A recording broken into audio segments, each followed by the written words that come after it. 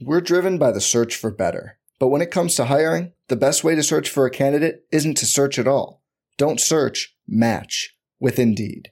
Indeed is your matching and hiring platform with over 350 million global monthly visitors, according to Indeed data, and a matching engine that helps you find quality candidates fast. Leveraging over 140 million qualifications and preferences every day, Indeed's matching engine is constantly learning from your preferences. Join more than 3.5 million businesses worldwide that use Indeed to hire great talent fast. And listeners of this show will get a $75 sponsored job credit to get your jobs more visibility at Indeed.com/Blue Wire. Just go to Indeed.com/Blue Wire right now and support our show by saying you heard about Indeed on this podcast. Indeed.com/Blue Wire. Terms and conditions apply. Need to hire? You need Indeed.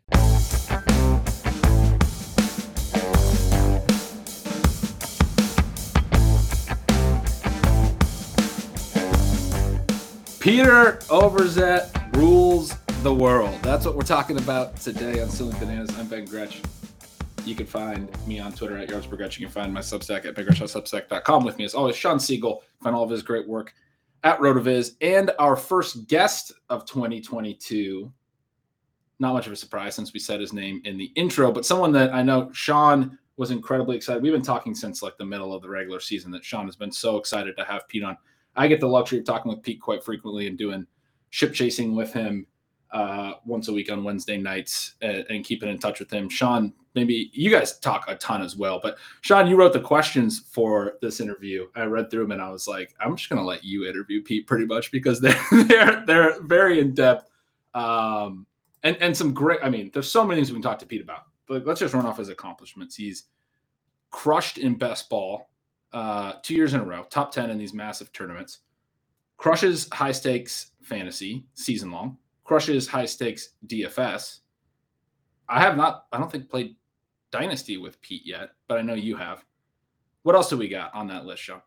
Well, I believe 5 of you finished in the top 20 of the FFPC playoff contest. The 2 of you, Pat, Blair, Hassan. So it doesn't really matter too much what contest we're talking about. You know that if you draft with Pete, your team is going to be very, very good. And I have had the opportunity to play some Dynasty with him. Obviously, he's good there as well. He needs to accept a few more of my trades, but no, we have a great time. And maybe the biggest accomplishment in the Siegel household, I always kind of mention that my sister is the best fantasy player in sort of the extended Siegel community, and her favorite fantasy article ever is still Pete's Oregon Trail article for RotoViz a handful of years ago. So we know that Pete is also the funniest person in fantasy football. You put those two things together, and that's why ship chasing is event viewing every time it goes up. This is the best part about having Pete on, who we're going to eventually introduce, but we're going to do our best to make it wait as long as possible. But Pete is so talented in so many other ways, and this is why we wanted to do this long preamble and emphasize how good he is at fantasy, that people tend to not recognize how good you are, Pete. It's one of my kind of favorite funny things because you're like very good at Twitter. You're very good at YouTube and the ways that you handle your business side of things. Obviously just hilarious with a lot of the content you do that's a little bit funnier and sillier. But anyway, we should bring you in. How are you doing, Pete? I'm doing good. I mean, a funny note about that Oregon Trail article I did for RotoViz, that was actually the nugget that ended up turning into what ship chasing is today, because Pat and I were chronicling playing in our first FFPC leagues. And in that specific season, we hadn't even started the podcast yet. It was just an article version. And we were doing so bad that year, our team. So Pat just like stopped writing, I think. And I was just writing these weekly comedic pieces to try to get me through us having this horrible team. So that article is what led to ship chasing today. So there's our fun fact of the day. Well, Pete, the big story here, or one of the big stories recently, is you just finished your second top 10 finish in Underdog, which is a half PPR event. Your team's very unique. Give us the backstory of sort of those teams and how they managed to get where they did. Yeah, that the team from this year was unique in that it was actually drafted on stream this summer when I kind of really started streaming a ton of my best ball drafts. I probably ended up, I maxed BBM 2 with 150 entries, and I probably ended up streaming, I don't know, 25 to 30 of those drafts. So the fact that the best team I drafted, and it was on stream with Eric Beimfor over on Spike Week, who I'm sure you guys will talk with on this show at some point this offseason as well. And yeah, it was fun because, Eric and I, you get to that point when you're drafting so many teams where you kind of want to mix it up. And Eric had floated the idea, why don't we just take Davante Adams at 103 here? There's going to be a lot of teams that aren't going to have the texture of an early Davante Adams with the type of players that are available for you on the 2-3 turn. The chat was already incredibly upset with us for doing that. And, we ended up grabbing, I believe it was Keenan Allen and CeeDee Lamb at the 2-3 turn and got a pretty unique 0 RB team there. But yeah, it is fun because I think 0 RB, as you guys both well know, is still a lightning rod issue. It's still underutilized, I would argue, in these contests. And especially with the underdog half point PPR, I think people are even quicker to write it off. They're more willing to do it on full PPR sites, which obviously makes sense. But I found that it is often the path of least resistance on underdog and one of the few kind of edges that is still probably being underutilized by the field. That start is fascinating because I think one of the big discussion points around 0 RB always becomes the success rates of running backs or receivers in the first couple of rounds. You're talking about Adams, Keenan Allen, and CeeDee Lamb. I think there's a pretty good argument to be made that none of those guys hit ceilings, or maybe Allen hit expectations, but I mean, even Adams was not quite the wide receiver one, was not really worth the 103. CeeDee Lamb did not hit. I mean, he was good, but he did not certainly hit, I think, the early third round sort of upside scenario that a lot of us were hoping for. And PD especially didn't hit that final week, did he? Yeah, he did not.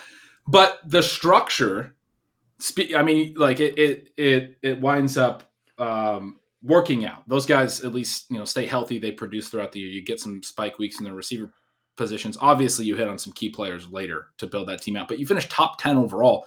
And I just think it's fascinating. None of those top 3 picks were like clear smashes. Who else did you guys have on that roster? Yeah, I mean, the difference maker on that team ended up obviously being Jamar Chase.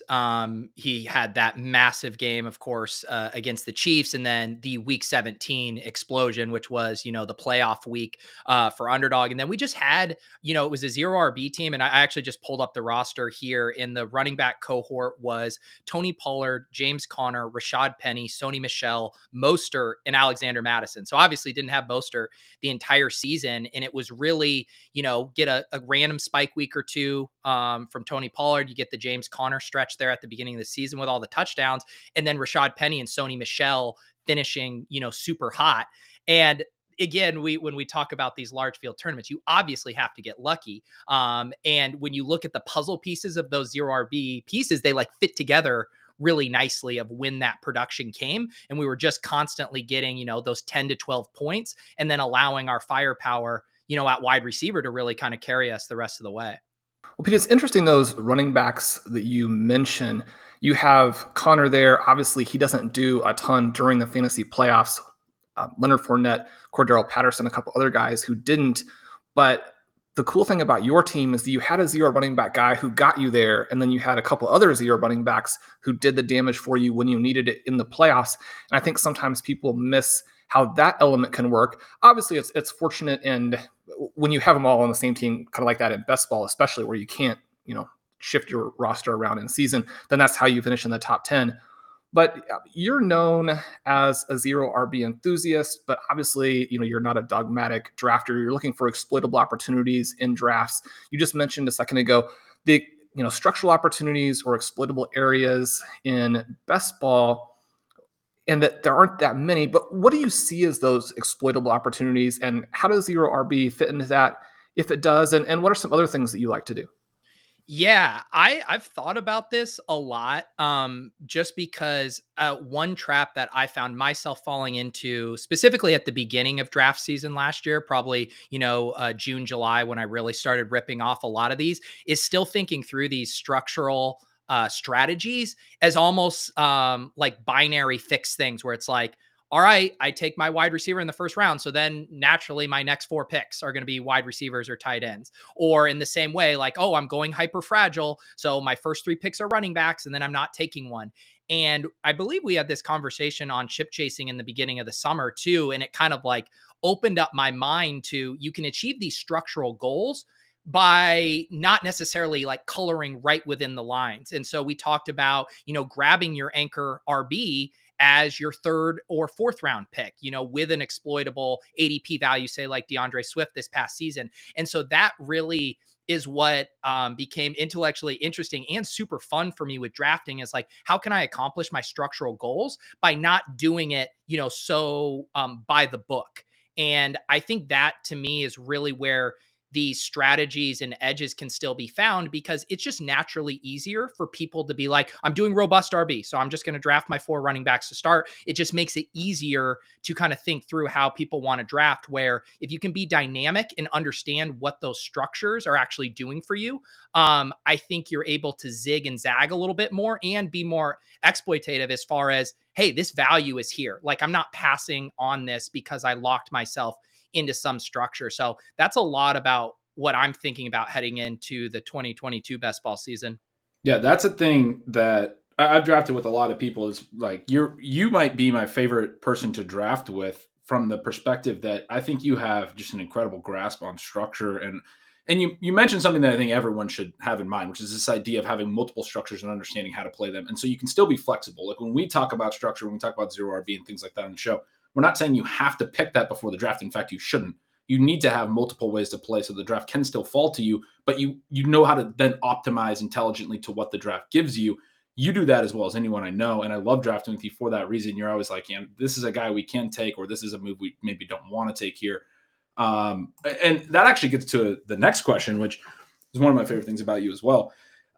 You're always evolving. You're always growing. I mean, I think you were talking about like the Oregon Trail days. Like back in the day, you were doing a lot more comedy stuff. People maybe didn't take you as seriously from a strict analysis perspective. But I think part of that, I don't want to be offensive to anything back then, but like, I think you've grown a ton since then as an analyst as well. Like you're always learning. You do a ton of different shows with a ton of different people. You pull things from different concepts. Your show with Brick, the fantastic DFS player, I've seen you pull those concepts and help me understand other concepts that don't even relate to DFS necessarily. So like that's one of the things I love about you, is how you're always constantly growing and things. How would you say your best ball strategies have evolved over these last like 3 or 4 years as best balls continue to blow up? Well, yeah. And I appreciate that. Like I like the idea of, being, viewed as versatile and being able to kind of, have fun, but also make sure that we're, passing along, good strategies to people who are, putting their hard-earned money into these contests. But honestly, I feel extremely fortunate. I saw someone in one of my shows the other night. They're like, well, Peter has access to top pros. And I was like, I do. And that's one of the things that have been so, beneficial to me. Like you mentioned, getting to work with Brian Hooper, who's a top DFS player. I've learned so much from him doing our DFS lineups with Mike Leone, our mutual friend. I've learned so much about small field GPP strategy from him. Obviously reading Sean over the years, Gretch, talking with you and Pat about prospects, about understanding, production in the season and how we can, change on a dime with our waiver strategy. So I like to think of myself as a sponge. And if I have one good skill, it's probably, I think I know who to tail, and I know who the smart people are who have the domain expertise and who are actually putting in the work researching. And then I kind of come along and just as a grab bag, pick the ideas I like, test them out and see what works for me. I think that there's even more to it than that, but that's definitely a very, very good way to be. When you're looking at these best ball teams, the other part of the drafting that people always want us to focus on, and I think that we should focus on beyond structures, is this player selection element. And, sometimes when you get the just pick players, people, they're obviously thinking about it incorrectly, but there also is some real value to that depending on the nuance. And as I kind of think about player selection, I think it takes this sort of unique blend of courage and humility. We've got to be able to admit how little we know, but then try and use that to our advantage. How do you think about player selection when, you're on the clock with all of these different drafters and there are 2 or 3 guys? What's the key to doing it well? And, does player selection and just picking players, does that come into it for you as well? Yeah, this is another thing where I feel like I've had some tough lessons over the years with both, maybe 2 years ago, my best ball portfolio, 3 years ago, 2 years ago with our high stakes, FFPC portfolio where we might have been identifying the right types of players, but then getting too narrow-minded within that cohort. And so an example, Pat probably hates whenever I bring it up, was the year where it was the Jalen Reagor and Justin Jefferson year. And we were so high on Jalen Reagor, and it wasn't that we disliked Justin Jefferson. It was just we got blinders, and Jalen Reagor was slightly cheaper than Justin Jefferson. So we ended up extremely overweight Reagor and extremely underweight Jefferson. Yet if you would have asked either of us, like, what are the chances Jefferson outscores Reagor or vice versa, even cost adjusted, we would have probably said, oh, it's a coin flip. Like, we'd probably in a perfect world like to be equally exposed to these guys at their prices. And yet we weren't. And that's kind of a tough thing where I feel like, thanks to all of the great prospect work you guys have done over at RotoViz, that we do really have a good grasp on the types of players we should be taking in these drafts. And yet not falling in love with specific versions of those players, I think is a really valuable lesson I've learned. And I would say sometimes I think I might have even swung too far to the player selection, like agnostic side, where people I think wish I had more player takes. Like, we're constantly in the chat, on Ship Chasing Drafting last night, we're talking about a group of running backs at the end of the draft. And I throw out like 5 or 6 names, and they all look to me as just like 6% probability of hitting. That's like all I see next to their names, but people have such these strong takes. Oh, this guy's better than this guy. And it's like, maybe something I don't know, but generally players drafted in this range are going to hit at this clip.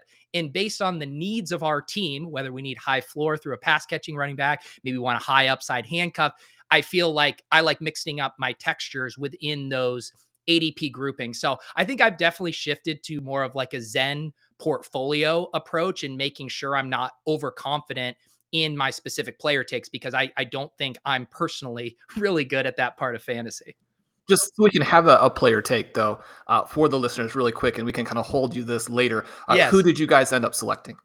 So we were debating, it was a classic kind of ship chasing draft where the wide receivers went early, and there was that stretch probably, Ben, from when we took Ramondre Stevenson in round 10, where the running backs were just the best pick. We took McKinnon before that. We didn't, when we were looking at these 4 guys, we didn't take Trey Sermon. Who did we take?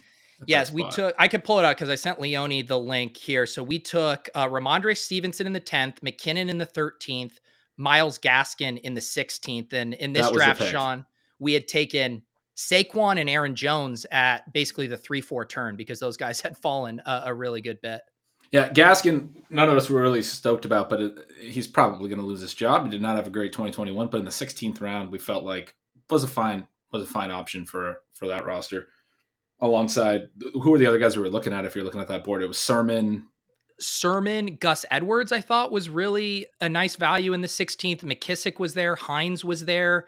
I thought a pretty juicy range for zero RB targets. Like, a lot of those names were going in the 10th to 12th round of drafts at the end of last year. And I don't necessarily think, like, what's changed for Nyheim Hines? Like, people will say, well, obviously Jonathan Taylor exploded, but I think we all agree he can coexist and produce in that offense. And so now you're getting, a 5-round discount on where he was going last year. Yeah, one of the things you were just talking about sort of being somewhat player agnostic, I think I've noticed you mentioned some of our conversations with our mutual friend Leone. You guys talk a lot more about DFS than I get involved in it because you guys are much sharper than me at it. But one of the things that I've noticed, number one, is to be successful at DFS, you have to be willing to play players that essentially other people don't necessarily want to play. Because a lot of times it comes down to ownership, right? And there's guys that are really good values and they project as good values, but at good price points and things, but people don't necessarily want to play them for one of a variety of potential narrative reasons. And I've seen you with some of the best lineups that you've built being willing sort of to go to some of these less sexy names at certain times.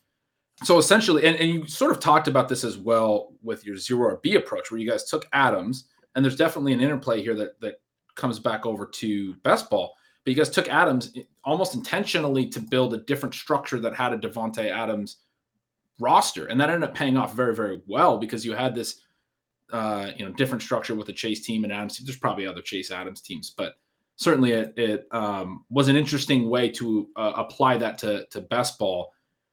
Talk through how you look at things like that, this concept of differentiation, kind of a contrarian approach to roster building, and how, as it relates to DFS, maybe how you look at like projections and ownership, and sort of this idea of like being somewhat player agnostic at times. Yeah, I think with DFS, and there are, a lot of similarities in, it feels more comfy to draft or to roster in DFS, a popular play. We call that the chalk in DFS, where everyone's talking about this guy. He projects well as a points per dollar play. It feels comfy. Like no one's going to tell you that's a bad play. And yet, how we win, or as Drew Dinkmeyer likes to say, what do we win when we win? Rostering those guys isn't the path of least resistance. And so again, when you start to think about things over a longer time horizon, yes, it might make you feel uncomfortable on each week making that play. But over the long term, if your goal is to get first place in one of these tournaments, you want to be uncomfortable over and over and over again, because the one time you are right in the field is off that, you're going to get paid off in a big way. And I think the way that applies to best ball, and another trap I fell into, is I fall in love with certain guys. I know the 49ers were a blind spot for me last year. I was the guy, wasn't listening to you guys enough saying we should be scooping Deebo Samuel later. And I was chasing Brandon Ayuk steam into the mid 4th. And I was chasing Trey Lance steam into the early 10th after, he started the season in the 13th, and Ayuk started the season in the early 6th. So that was one of those things where it feels comfy, right, to draft those guys. It's like everyone's excited about these profiles. They look like they could be fantasy superstars, yet is all of that upside and what you win when you win, is that baked out at those new costs? And so that's where I think it's such a good lesson. And when you do so many of these drafts, where you build so many DFS rosters over and over, you get used to feeling uncomfortable. And so a lot of times now when I'm on the clock in my best ball drafts, I'm like, I almost say to myself, you do not want to make this pick. It makes you feel uncomfortable, but you know what? We're going to make this pick right here, because there's only so many times in a row you can draft Sky Moore. Well, Pete, I did want to ask you about traps. So that gives us a very nice segue into that. One of the great advantages of being so active in best ball, and then you and Ben obviously spend a lot of time with Pat, who is a fantastic dynasty mind. And so you guys are looking at prospects. You guys are on the rookies who are going to rise in these drafts and kind of get more expensive as the year goes along. Obviously, you're doing these dynasty rookie drafts, so you're familiar with those types of players. And so you've drafted a lot of teams once you kind of get to redraft season. Now, there are some huge advantages to that, obviously. Are there traps to it where doing a lot of the early drafts, the spring, the summer drafts, create some issues for you in the fall? Yeah. I mean, that it is really a double-edged sword, because, the benefit is, these draft rooms inside and out. The general bands and pockets of where players are going to go. It even frees you up to make almost individual reads on your opponents. Like if you're just doing your first draft of the year, you're kind of just like, oh my God, there's so much going on right now. I'm just worried about myself. Once you know the ADPs inside and out, you can be like, all right, team 3 has done this. I can tell he's probably due for a quarterback here. And you can even kind of react and add that into your strategy. And so that's really beneficial when I know toward the end of the year, where I can just feel the draft rooms. And Gretch has probably heard me say on Chip Chasing, we probably should take a wide receiver here, because we're going to get squeezed out if we don't. So that's the advantage. The disadvantage, like you said, is you become so comfortable in certain structures, in certain pockets of players, that you just keep doing the same thing over and over again.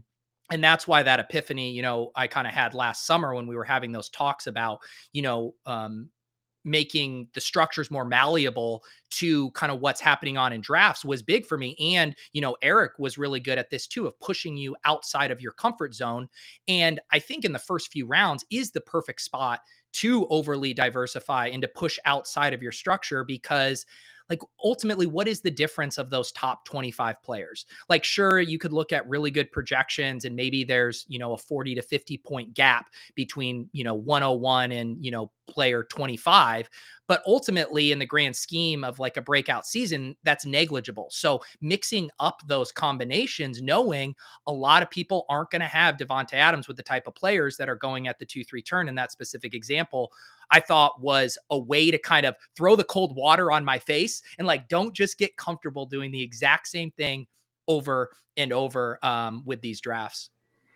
Correct me if I'm wrong, but part of what you're saying there is, especially like with the projection point, is like a lot of the guys at the top, and we obviously have some favorites. There are some running backs specifically that we're not necessarily going to take a whole lot of, but they're going to have the ability in their range to have a top 10th percentile outcome of their range that laps the field, and essentially all of those guys are going there because they have that upside, and maybe some of them are able to do it at a little bit of a higher clip than others or what have you. But like when you take Adams there, what you're really saying is like, Adams has a great year, he's going to be worth this pick, right? Right. And, like what? Cooper Kupp, if you could go and redraft the season, right? Everyone would have taken Cooper Kupp 101, right? Like if we knew the points, that's where he would have gone. Yet taking Cooper Kupp, which, obviously based on his ADP, none of us saw a 101 season in his range of outcomes, but that's the thesis to drafting Davante Adams there, right? Is that he has that Cooper Kupp year, and you look back and say, yeah, had I known, I would have taken him 101. So then all of a sudden, when you back out that exercise, taking him at 103 doesn't seem that crazy. And we could obviously get into the conversation of, these guys being not only higher upside, but even much safer picks than a lot of those running backs too. But I do think having an imagination with those early picks, knowing you're not going to sacrifice a bunch. Like when I'm chasing Brandon Ayuk into the 4th round, the opportunity cost there is pretty good. There's a lot of good players I'm passing up on to make a speculative ad with a volatile situation and a lot of unknowns with a player. But when you're shuffling around the top 25 picks, you're not sacrificing that much. Pete, you had mentioned these sort of unique builds, and then you also had mentioned earlier being uncomfortable. I keep thinking back to some of your teams just in general, and then specifically this team that did so well. It's so dynamic in the back half. Do you feel like you get sort of more and have more dynamism as a drafter if you're in the situation where you've got a unique build and you've got an uncomfortable build, that then you're sort of alive and really figuring out all of the different ways you can make that work late in the draft? Or do you feel like, and I'm guessing that to an extent it's both, and obviously in retrospect, you go back and look at it and say, well, in this draft I did this, and this draft, was unsuccessful. Or do you find the situation that then you feel like you're always chasing, and sometimes then it sort of snowballs where a lot of the picks not necessarily are reaches, but you feel under pressure and it leads to mistakes? Yeah, I mean, I feel like the benefits of being unique or going against the grain, specifically in these best ball tournaments, the benefits compound, because one of the things that was awesome for this roster when we went into the best ball finals is we had a super unique team. Like all of the high win rate players that were on most of the finalists, across any tournament, is your Jonathan Taylor, your Cooper Kupp, your Deebo Samuel, your Mark Andrews. Like those guys were all on a ton of teams. We didn't have one single one of those players. So from a DFS perspective, like if you were looking at that as a 1-week tournament, which it was by the time you get to week 17, you're licking your chops, because not only you're not sacrificing that many projected points on a given week versus their lineup, but on top of it, you're completely unique. So any of those guys cratering or having a subpar performance is just massive to your win equity. So not only when you draft the team are you going against the grain and maybe getting wide receiver values while everyone chased running backs, but you're also getting a uniqueness element within the tournaments. And I think that's massive. And I know you guys, with the team you had with Colm in the FFPC best ball finals, I know Leone, I think, was the only team that had George Kittle, and the rest were Mark Andrews. And he was very excited about that as well from a unique perspective. So I think that's another benefit to getting a little funky, is if you can sneak a team through, I think your win equity is going to be much, much higher.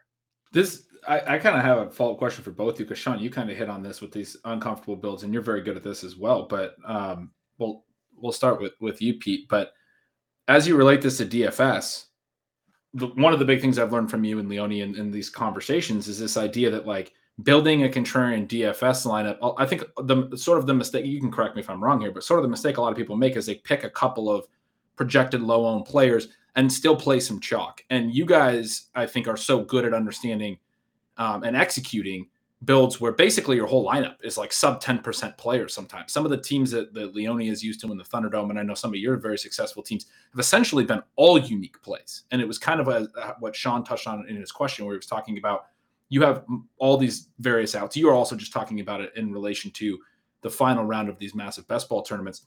But there's only so many ways we can get unique in a snake draft.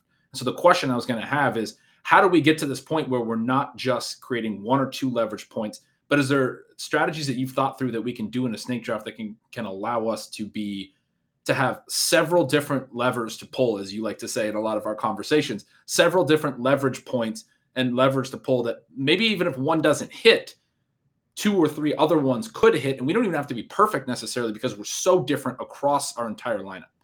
Yeah, no, it is a lot harder because, and you saw, because Gretch, you were in our DFS chats where the 3 of us would almost be having this competition where it was like, who can get the most projected points into their DFS lineup with the least amount of ownership. And a lot of times, I mean, it's like this euphoric moment when you're like, I'm only 15 points off the optimal lineup and I have 100 less percentage points of ownership. And looking through that lens, it's like, well, of course I would take this path if I'm not sacrificing that many projected points and most of the field isn't playing this. So I feel like we're able to do that to an extent with these structures, but not so much. And I do think ultimately it's really hard to do in just one single draft. But I do think it's easier over a large portfolio of drafts to kind of pull those levers more. And, one thing I want to be better on this year is I noticed, when I was rounding out my stacks last year in drafts, I was often going to the same wide receiver 3 or 4. All right, I'm taking Olamide Zaccheaus because he's the last remaining Falcons guy, which pushed me off of not having as much Cordell Patterson as I should. Or it's like I'm taking too much Denzel Mims again and not enough Keelan Cole. And again, I think that idea of that humility-based approach, and obviously you need to have a really good understanding of these depth charts and prospect profiles to pull this off, but not being comfortable and willing to kind of say, yes, this is what's likely to happen, but what if this doesn't happen? What are the other realistic outcomes? And so I do think that's a lever to pull too, is just moving past the ADP. And I think if we talk about it again, how it's kind of negligible for the first 25 picks, I think you could also say that for the last, 50 to 60 picks of a draft. Like the probability rates for those guys aren't that different. And yet still we naturally get anchored to those ADPs and feel comfy picking within those ADPs. And it's like, you can throw that out. Like if you take a guy 3 rounds ahead of his ADP in the 17th round or whatever, like that's not going to sink your team, but it might put you on a much more unique build. Yeah, that's really interesting how you can do that in those final rounds. Sean, did you have any other additional thoughts? I mean, I like your other point as well, Pete, about across the entire portfolio of finding ways to do that in snake drafts to more closely mirror what you're able to do in like a DFS contest. Sean, did you have any other thoughts that you were thinking about ways in? Because I mean, you're someone else who, for anyone who hasn't drafted with Sean, it could get very uncomfortable very quick. Like you're like, what are you thinking sometimes? Yeah, I was just kind of thinking through what Pete was saying there. Just great stuff, obviously. One of the things that I'd like to do, and I think that people miss a little bit about zero RB, and they focus so much on the zero RB element of it as opposed to actually what you're accomplishing with your overall structure. And then especially if you're getting a bunch of wide range of outcome players, but at a decent price. I mean, the thing that Pete talked about where, once Brandon Ayuk gets into that range where, yeah, I mean, he's got a wide range of outcomes, but unfortunately you're paying for one of the ones that is very positive. And really you want the guys to be priced the opposite direction. But if you're taking a lot of those guys within this type of structure, I think people can miss what you're doing, which I think is to create a team where you actually don't have to have that many things go right to have a super team. And when they do go right, then your team actually is going to be one of the best teams. Where I think a lot of drafters get into a safer mindset or a value mindset or let's make sure I do get some diversity within my portfolio mindset and miss the fact that that particular team that they're drafting, even if they're right, their team isn't necessarily going to be that good. And I mean, that's a real problem. Now, it doesn't mean the team's going to be bad, but we are trying to get into these top couple of spots. We're trying to put together a team that, especially if you're trying to do kind of both things, which is sort of fun about how so many of these leagues and tournaments work now, where you're trying to get through your individual league and then make a run at kind of the big picture, the big tournament. You have to have those things going for you. And so I think that that's one of the elements that, if you look at why some of the structures work and why some of these things that seem uncomfortable work, there's that element to them. Just to piggyback on that goes right back to Pete's team that he described, where Pete, you pointed out so eloquently that the running backs all mesh together so well. And that was an amazing thing to have happen. And even I don't even know when you were running through, if you mentioned Alexander Mattison, but he got you guys some early points when Dalvin Cook missed some games. There were so many elements of that where throughout the year you could hear those players and be like, that played out perfectly for you. You don't know what's going to happen in advance. And a lot of people will listen to that and go, yeah, well, if you pick the perfect set of running backs, then everything works out great. But to Sean's point, you're trying to limit the number of things you need to get right, which is something that also comes up in all of the CFS conversations. Essentially, that was the thing you need to get right and have Ja'Marr Chase, because you didn't hit on your first three receivers. You didn't hit on these other things, but you had everything else structurally in place that when the running backs hit and when you had Ja'Marr Chase, you finished top 10. Right. And that's another kind of parallel to DFS, right? Is, sometimes people think, oh, to be unique, I have to play this super off the wall third string tight end at 0.02%, and that's how I get my edge if they get the touchdown. It's like, well, no, sometimes in the phrase we use is flipping the build. You could say, zero RB is flipping the build. If everyone's paying up for Dalvin Cook and Jonathan Taylor in a DFS week, well, maybe you go cheap at running back and you load up on the high price wide receivers, because the salary cap dynamics also mean if people are drafting, or rostering Jonathan Taylor and Dalvin Cook, they're not also getting up to Devontae Adams and Tyreek Hill. And that's a lever that you can pull structurally in that roster that doesn't even involve getting off the beaten path, doesn't even involve sacrificing that many projected points. So I do think that was, you can look at that team Eric and I drafted, like you said, Ja'Marr Chase was awesome, but we didn't have. How much better could that team have been? That team could have been so much better. What if Mostert stays healthy? That's a guy we've talked about, could have been phenomenal in the Elijah Mitchell role. But also, what if you did have Mark Andrews or Cooper Kupp or Deebo Samuel on that roster? That team could have been so much better, which is so crazy because it finished top 10. Yeah, and even looking at our quarterback and tight end pairings, we had Dak Prescott and Mac Jones. Dak was fine, he didn't set the world on fire. And then our tight ends, we had Kyle Pitts and Hunter Henry. Again, we didn't get the breakout season we wanted from Pitts. Henry pitched in some touchdowns here and there, but that team was carried by structural drafting principles and being unique. That's all it had going for it. And then Ja'Marr Chase. That's all you need. Hey, this is Dave Cabin from the RotoViz flagship podcast. I wanted to let you know that the podcast you are listening to right now is sponsored by BetterHelp. And I can speak from personal experience and tell you that if you or someone you love is struggling with depression, they're dealing with anxiety, talking to somebody about it can make a huge difference. And that's what BetterHelp does. Within 48 hours of signing on with BetterHelp, they'll match you with a professional therapist. These therapists have a broad range of expertise that might not be available where you live. This is a worldwide service that's easy to use, allows you to get matched with a therapist that you can communicate with. You can send messages, get thoughtful responses. You can even schedule weekly video or phone sessions. You can talk through anything that you need, and BetterHelp is committed to facilitating therapeutic matches that can give you all of the benefits of traditional offline therapy. They want you to start living a happier life today, and I believe that talk therapy is one of the ways that you can do that. Visit their website, www.betterhelp.com/reviews, to hear and read some of their testimonials. Again, you're going to want to visit BetterHelp, Better H-E-L-P, and join the over 2 million people who have taken charge of their mental health with the help of an experienced professional. And we have a special offer for RotoViz listeners. Get 10% off your first month at betterhelp.com/RotoViz.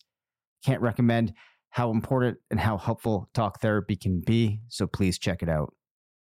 We're driven by the search for better. But when it comes to hiring, the best way to search for a candidate isn't to search at all. Don't search, match with Indeed. Indeed is your matching and hiring platform with over 350 million global monthly visitors, according to Indeed data, and a matching engine that helps you find quality candidates fast. Leveraging over 140 million qualifications and preferences every day, Indeed's matching engine is constantly learning from your preferences. Join more than 3.5 million businesses worldwide that use Indeed to hire great talent fast. And listeners of this show will get a $75 sponsored job credit to get your jobs more visibility at Indeed.com/Blue Wire. Just go to Indeed.com/Blue Wire right now and support our show by saying you heard about Indeed on this podcast. Indeed.com/Blue Wire. Terms and conditions apply. Need to hire? You need Indeed. Getting engaged is a moment worth cherishing. A one-of-a-kind ring that you design at Blue Nile can help your love sparkle. Just choose your diamond and setting. When you've found the one, you'll get it delivered right to your door. Finding the right engagement ring can be nerve-wracking. At Blue Nile, you'll have the expert guidance needed and a diamond guarantee that ensures you're getting the highest quality at the best price. Cherish all of life's moments and save up to 30% at BlueNile.com. That's BlueNile.com. Pete, we've talked about this a little bit, and obviously the wide number of people that you've drafted with. But one of the things that you and I kind of messaged about a little bit in the past is this idea of drafting with some other people, and it gives you the freedom to do some other things. I kind of think about my drafts, and probably my preference as a drafter would be about 45% zero RB, 40% modified zero RB, and we throw that out there because people love to hear that. And then 15% hyper fragile, and mixing in some other little things if you get these great values. But when I go on a show, or I do our own shows, people are very disappointed if it's not hardcore zero RB, right?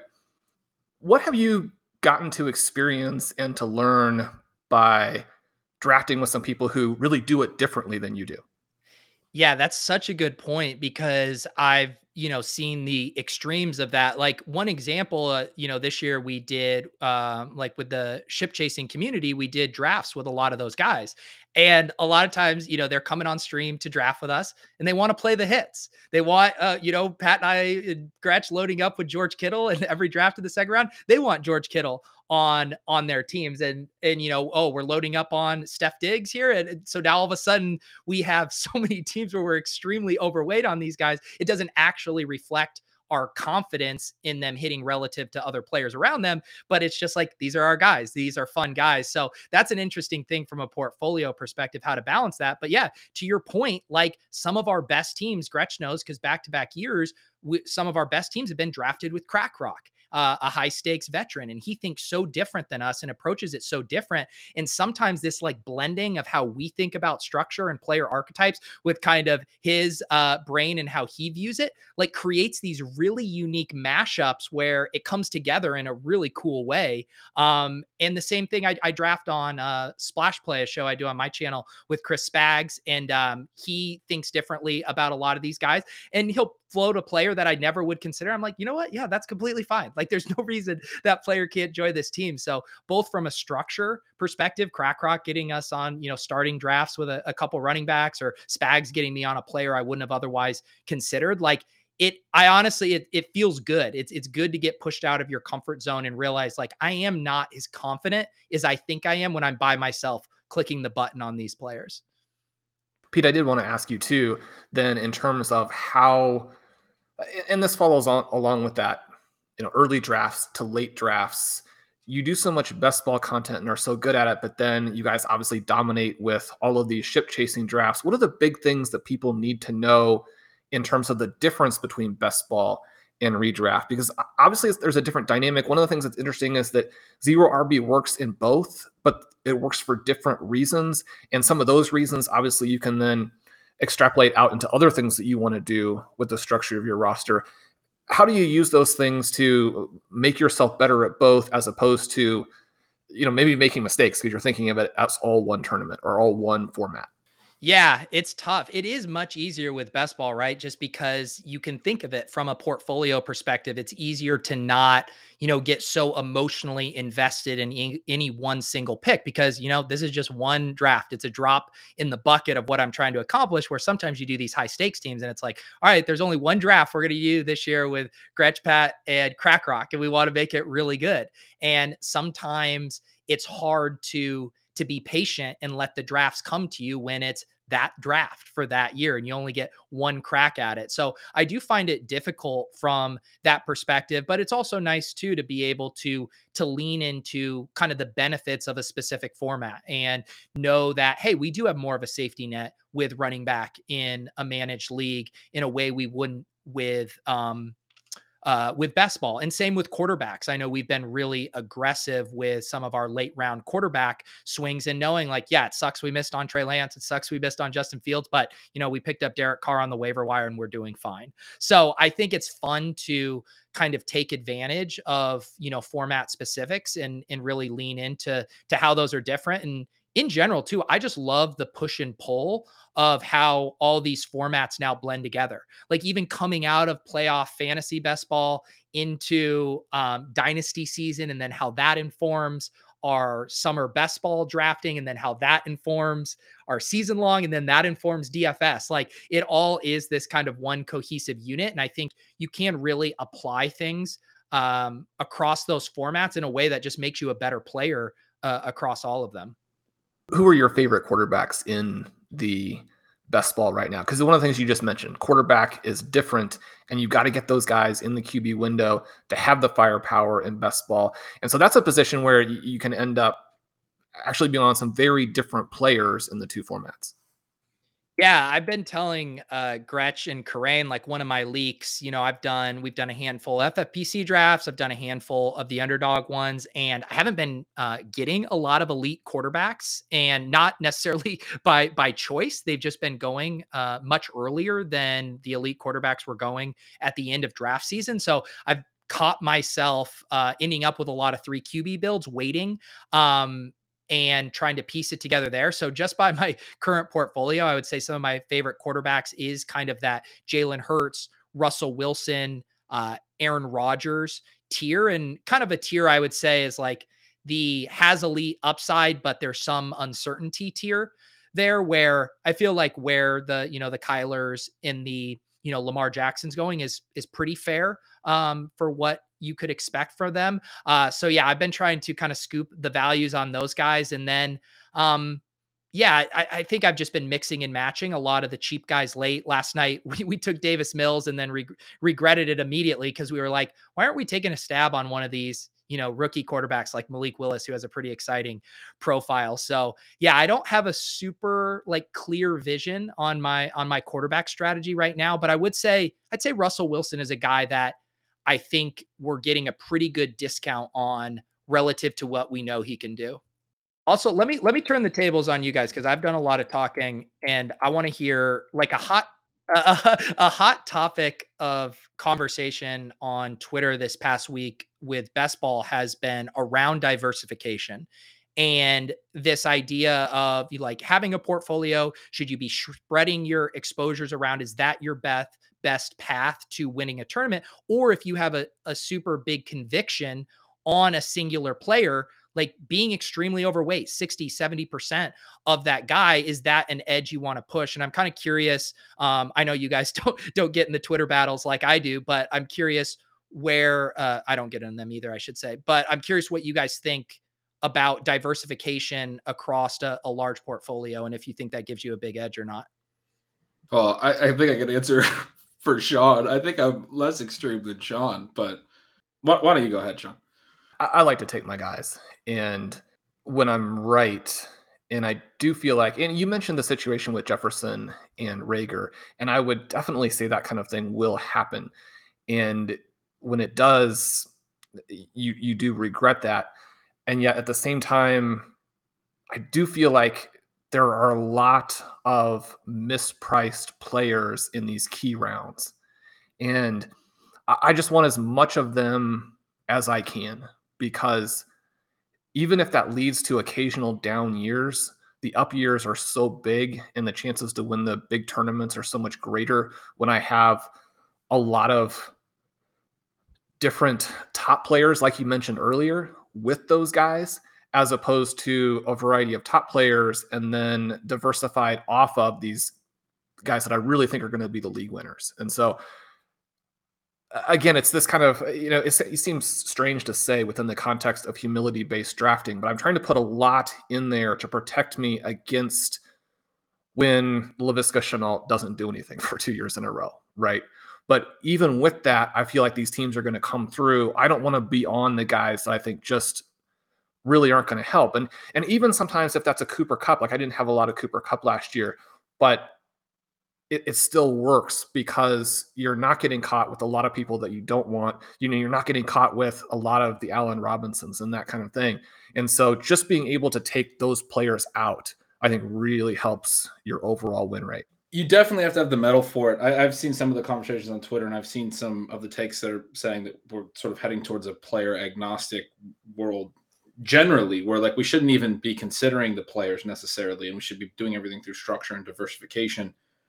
And I think that's faulty. I mean, I think you can look at someone like Sean and how good he is at identifying players and certain profiles that you should hit. That a big reason for your success, Sean, is related to player takes. I mean, it's very much related to that. And one of the ways you put it to me, it's helped me understand it, that it's changed the way that I've played over the last several years, is that a better example than Shenault or KJ Hamler, who we had on all of our teams together this year, or Jerry Jeudy was a guy we were targeting a lot and didn't really work out just because of injury, is Deebo Samuel, who we also had on every single team.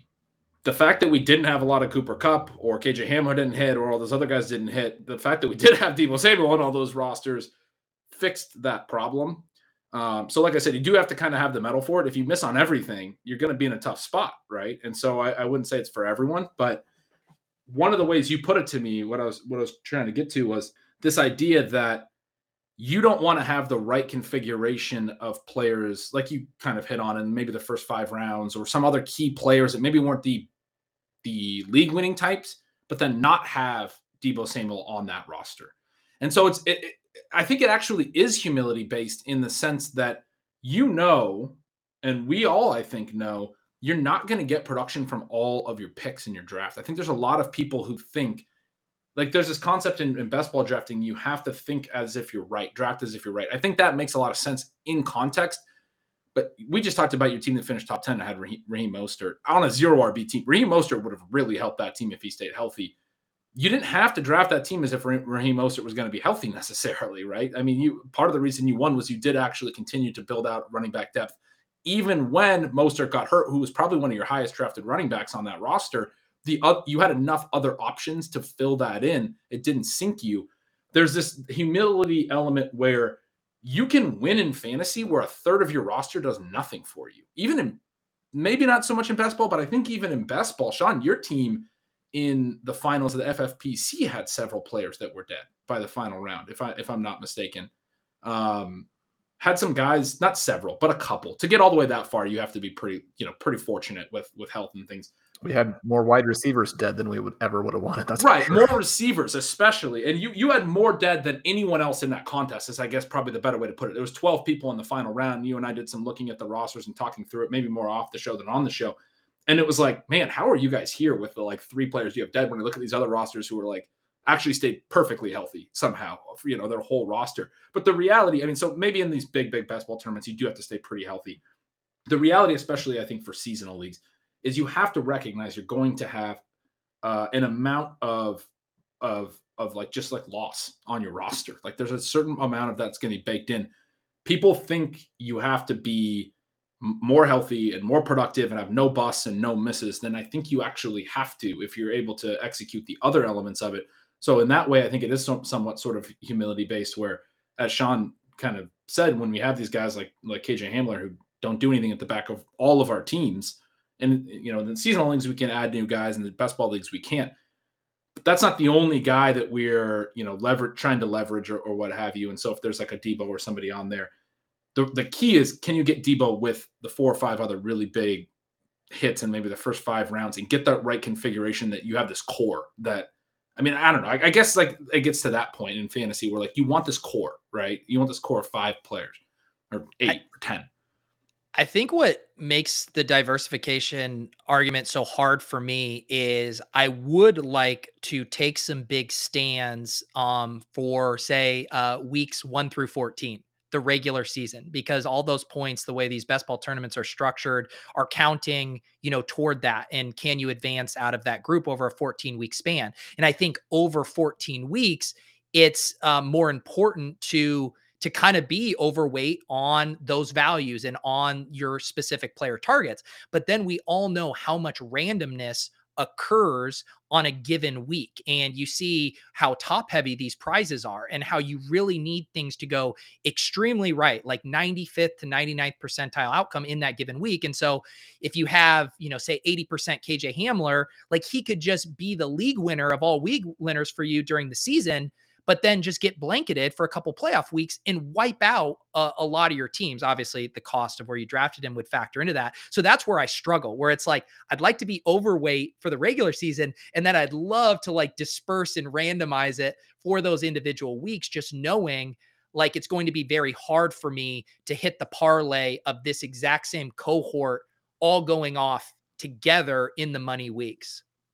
I think that ADP has gotten so much tighter over the last 3 or 4 years. And part of that even is people understanding structure, which affects the individual player evaluations. And so those are tighter. And yet at the same time, if you're drafting and you don't feel like every round has a couple of really big values that you are hoping to get to, then it's probably not very fun. And I think you're probably not going to do as well as you need to do. You need to have some of those guys. Pete, we have to let you go, but I did want to bring up, at least mention, see if you had any thoughts on a couple of years ago, we asked for some hot takes on RotoViz overtime. And the one that you gave us for rookie drafts was so fun that Colin and I play that every couple of months. Where are you now on these rookie drafts and where the value is? And do you have a hot take to kind of finish us out there? Yeah, I know. I talk about tailing the right people. I was picking Karane's brain last night. I was saying, hey, where are the tier gaps in these dynasty drafts? I think one of the early takes I've had, and I was kind of fleshing it out on the show last night, is, the pendulum is now kind of swung on these quarterbacks as far as how we're viewing them. In Superflex, we're coming off of a super hyped class that kind of disappointed. And a lot of those guys were drafted pretty high. Whereas this year, I feel like the enthusiasm around, these guys landing spots, aside, I feel like there's going to be a ton of value with these guys in the back of the first and early second round of these rookie drafts. And I'm excited to dig in more to it. I was listening to your guys' show with Travis May, and I was getting really excited about kind of some of his advanced metrics and how he was kind of manipulating those to make them more predictive. And I guess my hot take now is, actually, I don't even know if I like this hot take, but it has to be a hot take. Let's say that this draft class for quarterbacks will end up being better than last year's, and right from the gun as well. Maybe we get 2-3 of these rookie quarterbacks who are contributing to our fantasy rosters in a meaningful way right out of the gate. And that's a subtweet of Trey Lance. I'm looking at you when I'm saying these guys are going to contribute. Still subtweet Justin Fields, please spare me.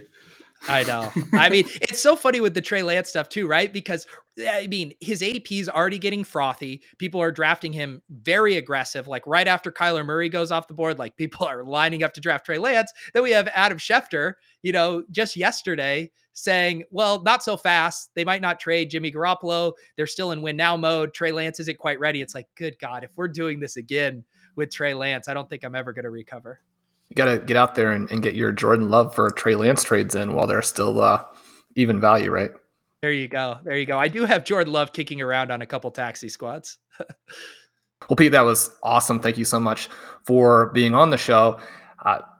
It was the perfect way to start. We haven't had a guest in a while. We wanted you to be the person that started out 2022 for us. It was absolutely perfect. Tell people some of the many things that you're doing. Where should they be looking for you? How can they get more Peter Overzet content?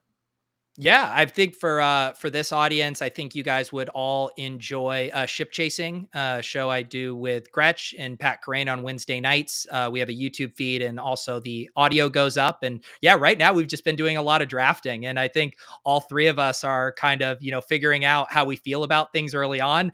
We're willing to admit when we make mistakes, like last night. We're like, yeah, we just forgot about the rookie quarterbacks. I don't know what to tell you guys. We forgot about them. So if you want to watch us kind of generate our viewpoints on draft season in real time, you can tune over to Ship Chasing. And then, yeah, I'm going to be going on vacation for a little bit beginning of March. And then when I come back, I'm excited to do kind of more regular best ball drafts on my YouTube channel as well, and kind of get things up and running there. So yeah, it's crazy. It feels like every single year we get into best ball season early and earlier. And but yeah, it's so much fun, and excited to dive in more. Well, that will do it for today's episode of Stealing Bananas, a very special episode again with Peter Overzet. So glad to have him on the show. I'm Sean Siegel. With me, as always, is Ben Gretch, whom you can follow at Yards Per Gretch. Make sure you sign up for Stealing Signals. Please check out his Omna Fantasy if you have any interest in that. Really, really cool format there. If you want a 10% discount to RotoViz, use the coupon code RVRadio2022 at checkout. Follow us on your different podcast apps. Leave us a rating or review. We appreciate all of those. We'll see you guys soon.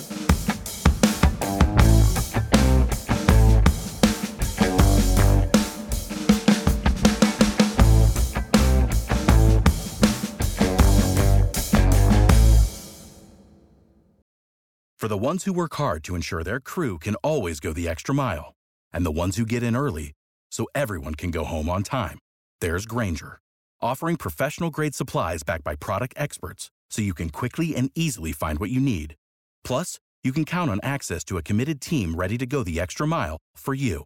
Call, click Grainger.com, or just stop by. Grainger, for the ones who get it done.